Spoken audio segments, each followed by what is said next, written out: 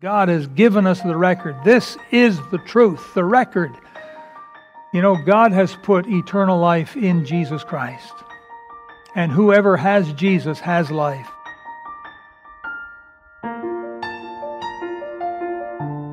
Matthew 27.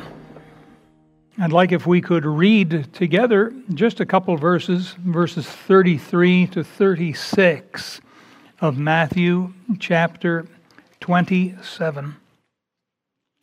33 to 36. If you have that passage, would you stand to your feet, please, as we read the Word of God together? Beginning at verse 33, let's read together. And when they were come unto a place called Golgotha, that is to say, a place of a skull, they gave him vinegar to drink mingled with gall. And when he had tasted thereof, he would not drink. And they crucified him, and parted his garments, casting lots, that it might be fulfilled which was spoken by the prophet. They parted my garments among them, and upon my vesture did they cast lots. And sitting down, they watched him there. Our Heavenly Father, thank you for this good day that you've blessed us with, and a good opportunity to remember once again what Jesus did for us 2,000 years ago. Help us to have eyes to see. Lord, open our hearts today. In Jesus' name we pray. Amen. Please be seated. We're here today to remember all what Jesus did for us 2,000 years ago on the cross. Now, in Matthew 27, open your Bible again if you closed it. Open up there to Matthew 27. It says here they came to this place called Golgotha, and that's the word means a skull, because it kind of looked like that as you stood back. And they gave him something to drink. It was vinegar mingled with gall. It was a numbing drink. The idea was to numb. It was like a heavy-duty Tylenol, to numb the sensations. They weren't doing this to be kind. They were doing this to prolong death. That was the whole idea of crucifixion, was to drag your death out, make it the most hideous, painful thing. Now, the Lord Jesus went to the cross to do work, to do a job that he could not do anywhere else. And when he realized what it was they were giving him, he tasted it, he wouldn't drink it, because he needed his full faculties to be able to do on the cross a work of atonement for you and for me. And so they held a little gambling casino there in verse 35. They cast lots and parted his garments and so on. And it was all in fulfillment of a prophecy made just about 1,000 years before. In Psalm 22, there's the prophecy. We all know of Psalm 23, don't we? The Lord is my shepherd, right? Famous psalm. Well, it's kind of a triplet. Psalm 22, Psalm 23, Psalm 24.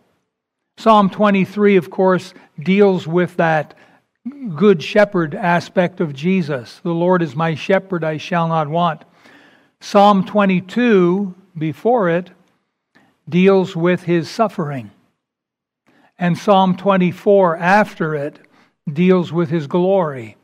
And so you have the crown of thorns in chapter 22 of Psalms. You have the shepherd's crook, that, thing the shepherds would use to lift, a fallen sheep, in Psalm 23. And you have then the crown of glory in Psalm 24. And so this was a prophecy made 1,000 years before Jesus died, that they were going to gamble for his clothing. And that's exactly what happened. The Bible is so accurate. And so I have a small devotional for us today. And we're going to sort of look at these three aspects of what it's all about. Now, sound booth, I sent you some pictures. Could you put the first one up there for us, please?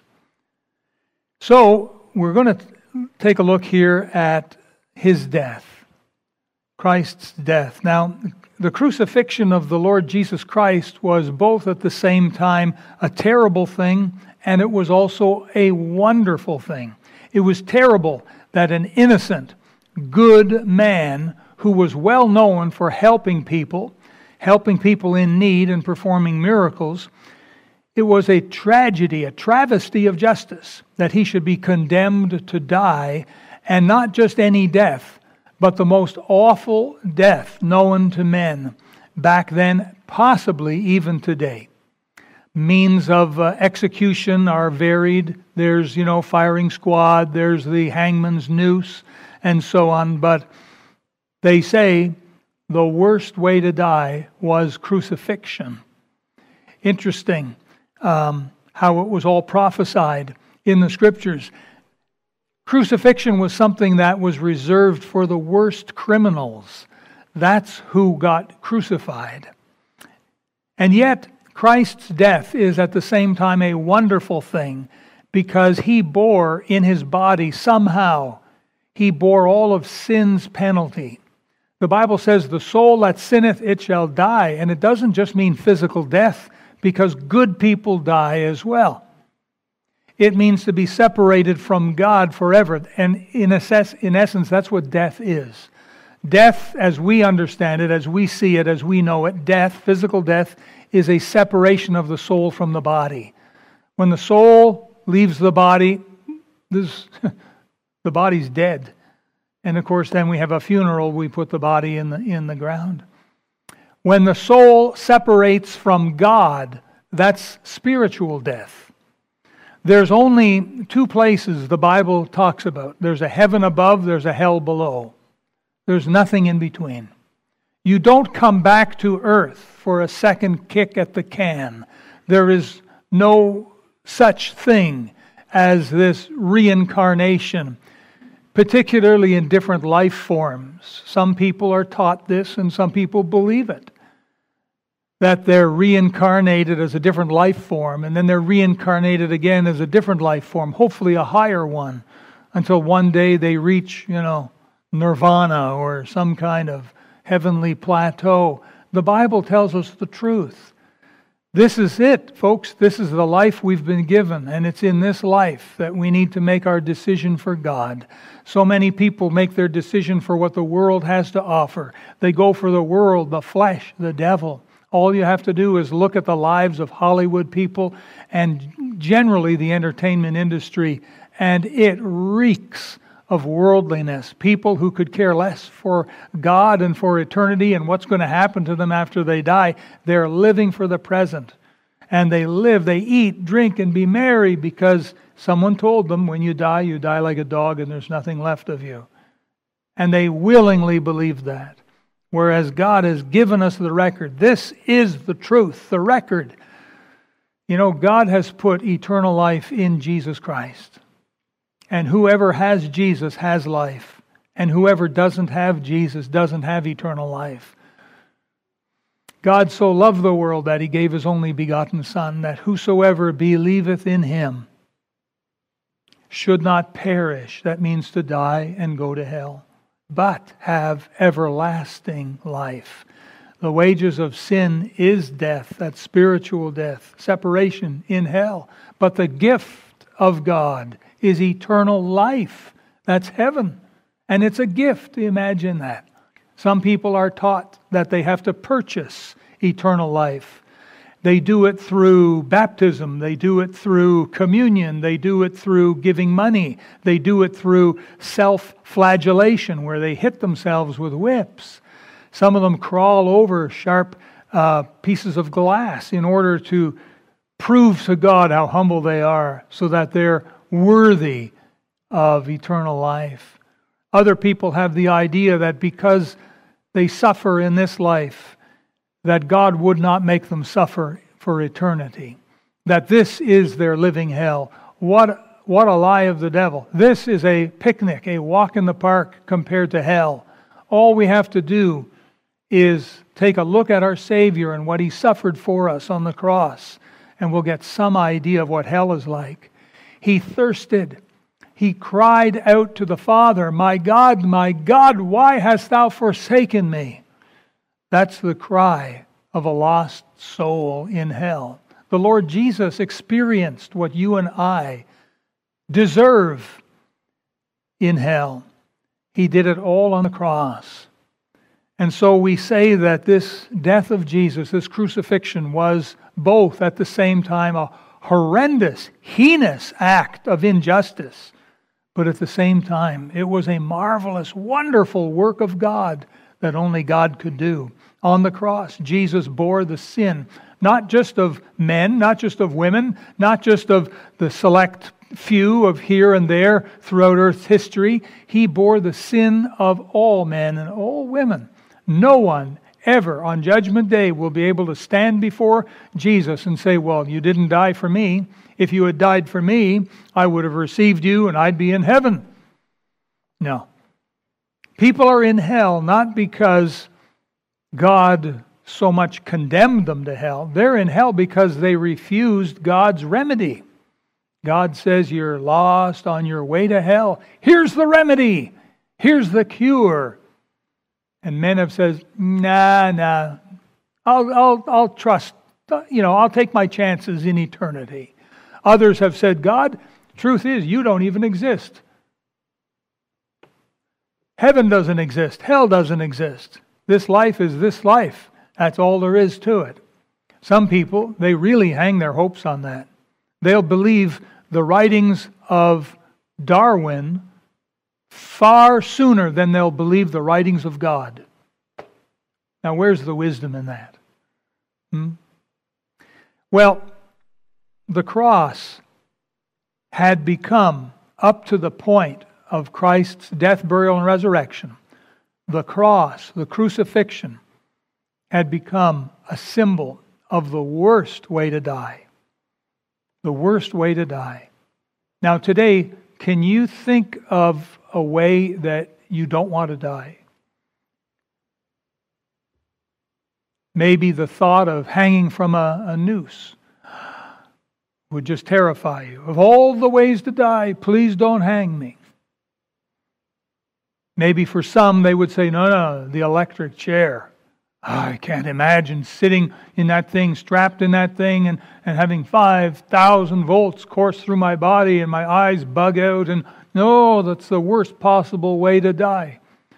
Let's take, for example, the electric chair. It is a grisly way to die, don't you think? It seems that way. But can you imagine if there was a group of people who started glorying in the electric chair? And they started making little images of the electric chair, and they would wear them around their neck like a necklace. And they would proudly show off the electric chair, the electric chair. We'd look at those people and we'd say, there's something not right about those people. They must be loony. Huh? Who in their right mind would glorify the electric chair? And yet, that's how people looked upon the early Christians. Because the cross, we've got a cross here on the front of the pulpit. The cross was the emblem, it was the symbol of the most horrible way to die. And now, the Christians were glorying in the cross. We just sang about it. The old rugged cross, so despised by the world, holds a wondrous attraction for me.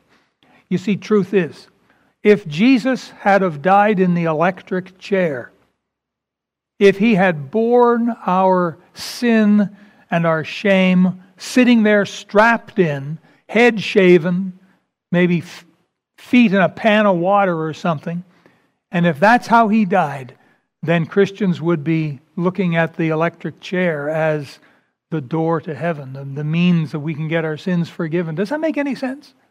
We're talking about the cross. Back in Roman days in which Jesus lived, the cross was so despised. Only the worst people got crucified. And truly, they dragged out death. Death was a welcome relief to the sufferers on the cross.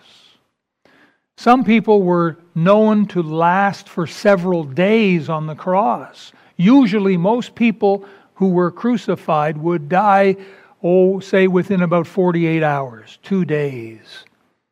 Some of them, one case, in fact, the condemned man lasted for 9 days on the cross. And typically on the cross, they would nail you absolutely naked because shame was part of the punishment. People walking by would cast insults at you. They'd pick up sand, dirt, and throw it in your face. They would throw rocks at you. They'd taunt and tease you. That was all part of it. Finally, the condemned would die. It was the most horrible, inhumane way of dying was the cross. And yet that was the way that God chose. It was the worst that man could offer. You know, wicked people in the world today, they shake their fist at God. They curse Him. You hear this OMG, OMG, OMG all the time. People are taking His name in vain. For some people, the only time they ever mention the name of Jesus is in some kind of curse fashion. That's sad. But yet that is where the world is at. Unsaved, hell-bound men, women, and young people too. The children even. The little children, you hear them with their OMGs and their cursings. Where did they learn that from? Probably from the parents, maybe the older siblings. Maybe they heard it from their teacher at school. Sad world we live in, you know. But the cross, which had been a symbol of shame, was transformed overnight by Jesus into a symbol of victory. Because now we could be forgiven. Now we could be made right with God. Now there's an entrance to heaven. In 2 Corinthians 5:21, the Bible says, "For He hath made Him to be sin for us." That means God the Father took God the Son and made the Son to be sin for us. Who knew no sin. Jesus was not a sinner. He never had a bad thought. He never broke a promise. He never did anything that God the Father would call sin. And yet you and I, we sin a lot. We have bad thoughts. We break our promises. You know, we get mad over silly things. We say hurtful words. You know, we throw verbal hand grenades and hurt people. And of course, we've done a whole lot more than that, haven't we? Jesus hadn't committed not one sin. He was absolutely perfect. But God made Him to be sin for us. Him who knew no sin, that we might be made the righteousness of God in Him. You have to be in Jesus to have the righteousness of God. If you are beside Jesus, outside of Jesus, you don't have the righteousness of God. There are a lot of religious people in the world, would you agree? And there are a lot of religious people that are doing nice humanitarian works. They're giving money to help feed the poor. They're giving medical aid. Some people volunteer their time and they go to different parts of the world and they do medical treatments for free to help people. There's all kinds of good humanitarian things going on. When there's a hurricane, countries often ante up and will help and provide money and humanitarian aid. But none of these things, absolutely none of them, can get a man or woman to heaven. It's not by works of righteousness which we have done, but it's by His mercy. That's why salvation is a gift. You receive it or you reject it. But it's a gift, and we only have this life to do it. You will not be back here on stage, 50 years from now, 100 years from now, and get another chance. You have this life. You have this one life only. Now, in chapter 27, your Bible still open? Keep your Bible open. We're not done yet. In chapter 27, we have something incredibly unique about the death Jesus died. Jesus was in control of His own death. It wasn't the Roman soldiers that killed Jesus. Jesus laid His own life down. And you'll see that here in chapter 27, verse number 50. Read it out loud with me, please, folks. You keep your seats there, but read verse 50 out loud. Let's go. Jesus, when he had cried again with a loud voice, yielded up the ghost. As you know, us humans were made of three things. We're made of a body. We're made of a soul. That's the real you. And then there's another thing called a spirit. Sometimes it's called a ghost. But that spirit is a spiritual being given to you at conception. And that is what animates your body. Technically, when that spirit is gone, your body is dead. It has no life in it. In the Bible, you will often see the phrase, he gave up the ghost. And we understand that to mean, well, he died. But it's actually a very technical explanation. That spirit within you, that human spirit, is what keeps your heart pumping, keeps your brain waves waving. It keeps your body growing, moving, and it animates your body with physical life. The Lord Jesus was in total control. Men and women, when they come to the point of death, often will lift up their head for that last breath. That's just a natural reaction. You know, you prick us, we bleed. You tickle us, we laugh. And typically, people who die, particularly in stressful situations, when they get to that last breath, they'll lift up their head. But that's not what Jesus said here. That's not what it says here of the Lord Jesus. In another gospel, it says he bowed his head and he yielded up the ghost. And that's exactly what Jesus did. He dismissed his spirit. He said, thank you, you've done a good job, it's time for you to leave. And he dismissed his spirit. That makes Christ's death very unique. And being God in the flesh, he's able to do that. We, on the other hand, don't have quite this luxury. We have to leave that in God's hands. But you see, during his time on the cross, his 6 hours, remember I mentioned that usually people will be 48 hours anyhow. 6 hours he was on the cross. And during that time, he had you in mind. He had me in mind. And every sin, every creepy thing that you or I have ever done from day one until our last day on earth, the totality of our sin he paid. How did he do it? We don't know yet. We haven't got to heaven to find out. How could he keep your face, your name, my face, my name in mind? We don't know yet.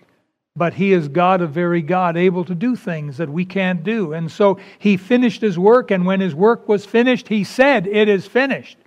And he gave up the ghost. By his death, Jesus provided access to God for you and for me. Because our good works won't cut it, folks. As good as our good works are, they cannot bring us into the presence of God. Only Jesus can do that. Jesus provided a means of forgiveness for whosoever will. You don't have to be rich to be forgiven to get to heaven. You don't have to be male or female. You don't have to be of any kind of ethnicity or any culture of any of the countries of the world. You just have to have a humble heart. Whosoever will may come. And so by his death, Jesus provided access to God for you and for me. Hallelujah. The darkness of the cross brought the light of salvation. Now, we must move on. Sound booth, photo number 2, if you would please. There's a special joy, a special thrill when we think of Resurrection Sunday. A number of years ago, my wife and I had the opportunity to visit Israel. While we were there, we visited Jerusalem. While we were there, we visited this scene. I didn't take this picture, by the way, but we visited the empty tomb. We had an opportunity with others in a little tour group. We had an opportunity to bend down and go into the tomb and look around. I got pictures, on my camera, my cell phone, I got pictures on my cell phone of this, and it was just a wonderful opportunity. Some of the guys here recently went to Israel and got a similar opportunity. If you ever have the opportunity to go on a little trip of Israel, you should consider doing it, because it'll change you. You will never read the Bible the same way after that. You'll start reading the Bible. I was there. Oh yeah, I know what this is like. That's sort of what we're going to experience when we get to heaven, isn't it? We're going to say, oh, yes, oh yes. What a joy heaven will be. What a joy the Resurrection Sunday was. Now turn a page, whatever, in your Bible to Matthew 28. Matthew 28. And I'd like you to read verse 6. Verse 6. 28, verse 6. Let's read it together. He is not here, for he is risen, as he said. Come, see the place where the Lord lay. Now the women who heard the angel speak were filled with amazement and excitement and fear and all kinds of emotions, because they were the first to experience the truth of the resurrection. They ran quick as they could to tell the disciples. They watched them bury Jesus. Some people say, oh, well, the women, they just went to the wrong tomb. Don't be dumb. Those women knew exactly where they were going, the wrong tomb. How many tombs do you think there were around in that area? Not that many. And they knew exactly where the tomb was where they buried Jesus. And so that's exactly where they went. They watched them bury Jesus. He was kind of wrapped up. They brought him in and they rolled the stone. The Apostle John in the Gospel of John tells us that Jesus appeared first to Mary Magdalene, and she recognized him when he spoke her name. When Jesus speaks your name, you will know who it is. In the Gospel of Matthew, it tells us that the women were running to tell the disciples, and Jesus appeared to them, and they came and fell at his feet and worshiped him. Look at verse number 9 in the same chapter. And as they went to tell his disciples, behold, Jesus met them, saying, All hail! And they came and held him by the feet and worshipped him. That's another reason why we know Jesus is God Almighty, because you don't go around worshiping angels or people. Only God is to be worshipped, and they worshipped him. If Jesus were not God, he would have pushed them away. There are people today in religious organizations, and they're being taught that Jesus is not God. What a mistake. Jesus is God of very God. Are you ready for this? The Jehovah of the Old Testament is the Jesus of the New Testament. That is an eye-opener for some people, but that is the absolute truth. That's why they fell at his feet and they worshipped him. The Gospel of Luke tells us that Peter ran as fast as he could to see the empty tomb, and that Jesus appeared to Peter later on that Resurrection Sunday. In Luke 24 it says, no, let me back up here. We find that Jesus appeared to two of the disciples on the road to Emmaus, and they hurried back also to tell the apostles what they had seen. Remember, Thomas wasn't with them at the time. Matthew records how the soldiers who were guarding the tomb went back to the chief priest. Now, those soldiers were not Roman soldiers, they were Jewish soldiers. Pilate specifically said when they came, and they said, oh, that deceiver said he'd rise in 3 days, therefore set guards there. Pilate told them, ye have a watch, you have a watch, you have guards, you use them. And so they used temple guards. And they were husky, trained guys with spears and shields and swords. They were properly trained soldiers, and they stood there. And they fell like dead men when Jesus rose from the dead. And so they ran back to the chief priests and told them what happened. Chief priests bribed them with money. Here's a bunch of money. Tell a lie. Tell people that while we slept, the disciples came and stole away the body, which is hogwash, because if they were asleep, how would they know the disciples came and stole away the body? Their lies wouldn't hold up in a court of law. The Gospel of John tells us Jesus appeared to the apostles the next week, and this time Thomas was there. John also records the disciples out in a boat fishing, and Jesus called them to the shore, inviting them to a fish dinner with him.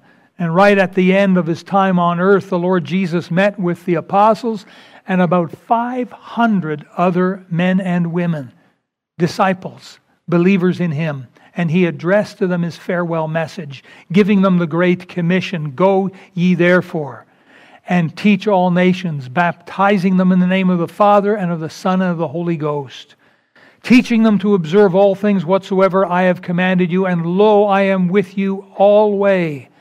That means all along the way, alway, even unto the end of the world. Amen. Now we get to the third picture. His ascension into heaven. The ascension of Jesus Christ into heaven is the crowning end of his successful ministry here on earth. He was exalted to the right hand of the Father to become our sovereign Lord. Jesus, we wonder, why did you have to go back to heaven? Why didn't you just stay? And the Lord Jesus gave us several reasons why he had to go back. Number one, he said in John 14, "In my Father's house are many mansions. If it were not so, I would have told you, I go to prepare a place for you." Isn't it a wonderful thought, believer? Isn't it a wonderful thought that there is a mansion being built for you in heaven? Lost people have no hope beyond the grave. They can't see beyond the tombstone. They say, "This is it, my final resting place. With the worms, they'll feast on my body while I'm dead." They have no concept, no hope. I've been to a lot of funerals in my time. I've been to funerals of people who have known the Lord. They're saved, born again. I've been to funerals of people who were lost, did not know the Lord. What a difference. What a difference. The truth comes out at funerals, I'll tell you that. People who do not know the Lord, they're in such turmoil and twisting and tears and terror. It's like the devil's got such a grip on them. No hope beyond the grave. We have hope. Secondly, in Hebrews chapter 7, another reason why Jesus went. "Wherefore he is able also to save them to the uttermost that come unto God by him, seeing he ever liveth to make intercession for them." Jesus is praying for us right now in heaven. Our high priest, keeping us in good stead with the Father. Number 3, in John chapter 16, Jesus said, "Nevertheless, I tell you the truth, it is expedient for you that I go away. For if I go not away, the Comforter will not come unto you. But if I depart, I will send him unto you." The Comforter is the Holy Spirit. And Jesus gave the Holy Spirit. Every born-again man or woman has the Holy Spirit within him or her. That makes a tremendous change in life. A tremendous new ability.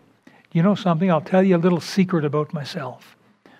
Before I came to know Jesus as my Savior, I had a lot of trouble with alcohol. I had a lot of trouble with smoking. And I couldn't give these things up. They were chains upon me. When I came to Jesus on Sunday, April the 6th, 1975, 48 years ago, the Holy Spirit came within me. And I didn't have any problem getting rid of alcohol after that. Smoking, it took me a couple of months, but got rid of that. How'd you do that? It wasn't me who did it. It was God's Holy Spirit who gave me victory over that. Isn't that what you want? Victory over things of the world, bad habits. You know these things are pulling you down. You know that they're going to shorten your life. You know that they're causing shipwreck in your family. But got no power, no strength. God has all of the power. And this is one of the great reasons why Jesus went back. He gave us the Holy Spirit. And so Christ's work on earth was completed. But now, folks, our work is just begun. We're sort of picking up where Jesus left off. When you and I received Jesus as Savior, He could have taken us home right away.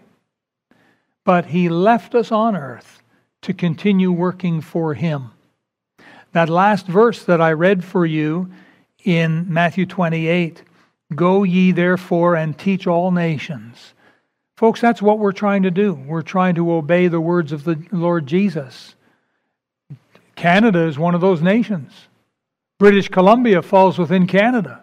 Surrey falls within British Columbia. This is our little mission field.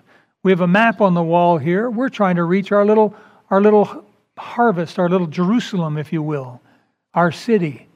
We're trying to do that with pieces of gospel literature and mailboxes. We're trying to do that with knocking on doors and seeing if people are interested in spiritual things. If they are, we like to offer them a Bible study. But I'm telling you, there's a lot of hard hearts out there. But listen, I'm telling you, there's also some good hearts out there. And we're looking for good hearts. We're always praying, Lord, help us to find good-hearted people. This is the work God's called us to do as Christians, not just as a church. Well, it's the church's job, it's not my job.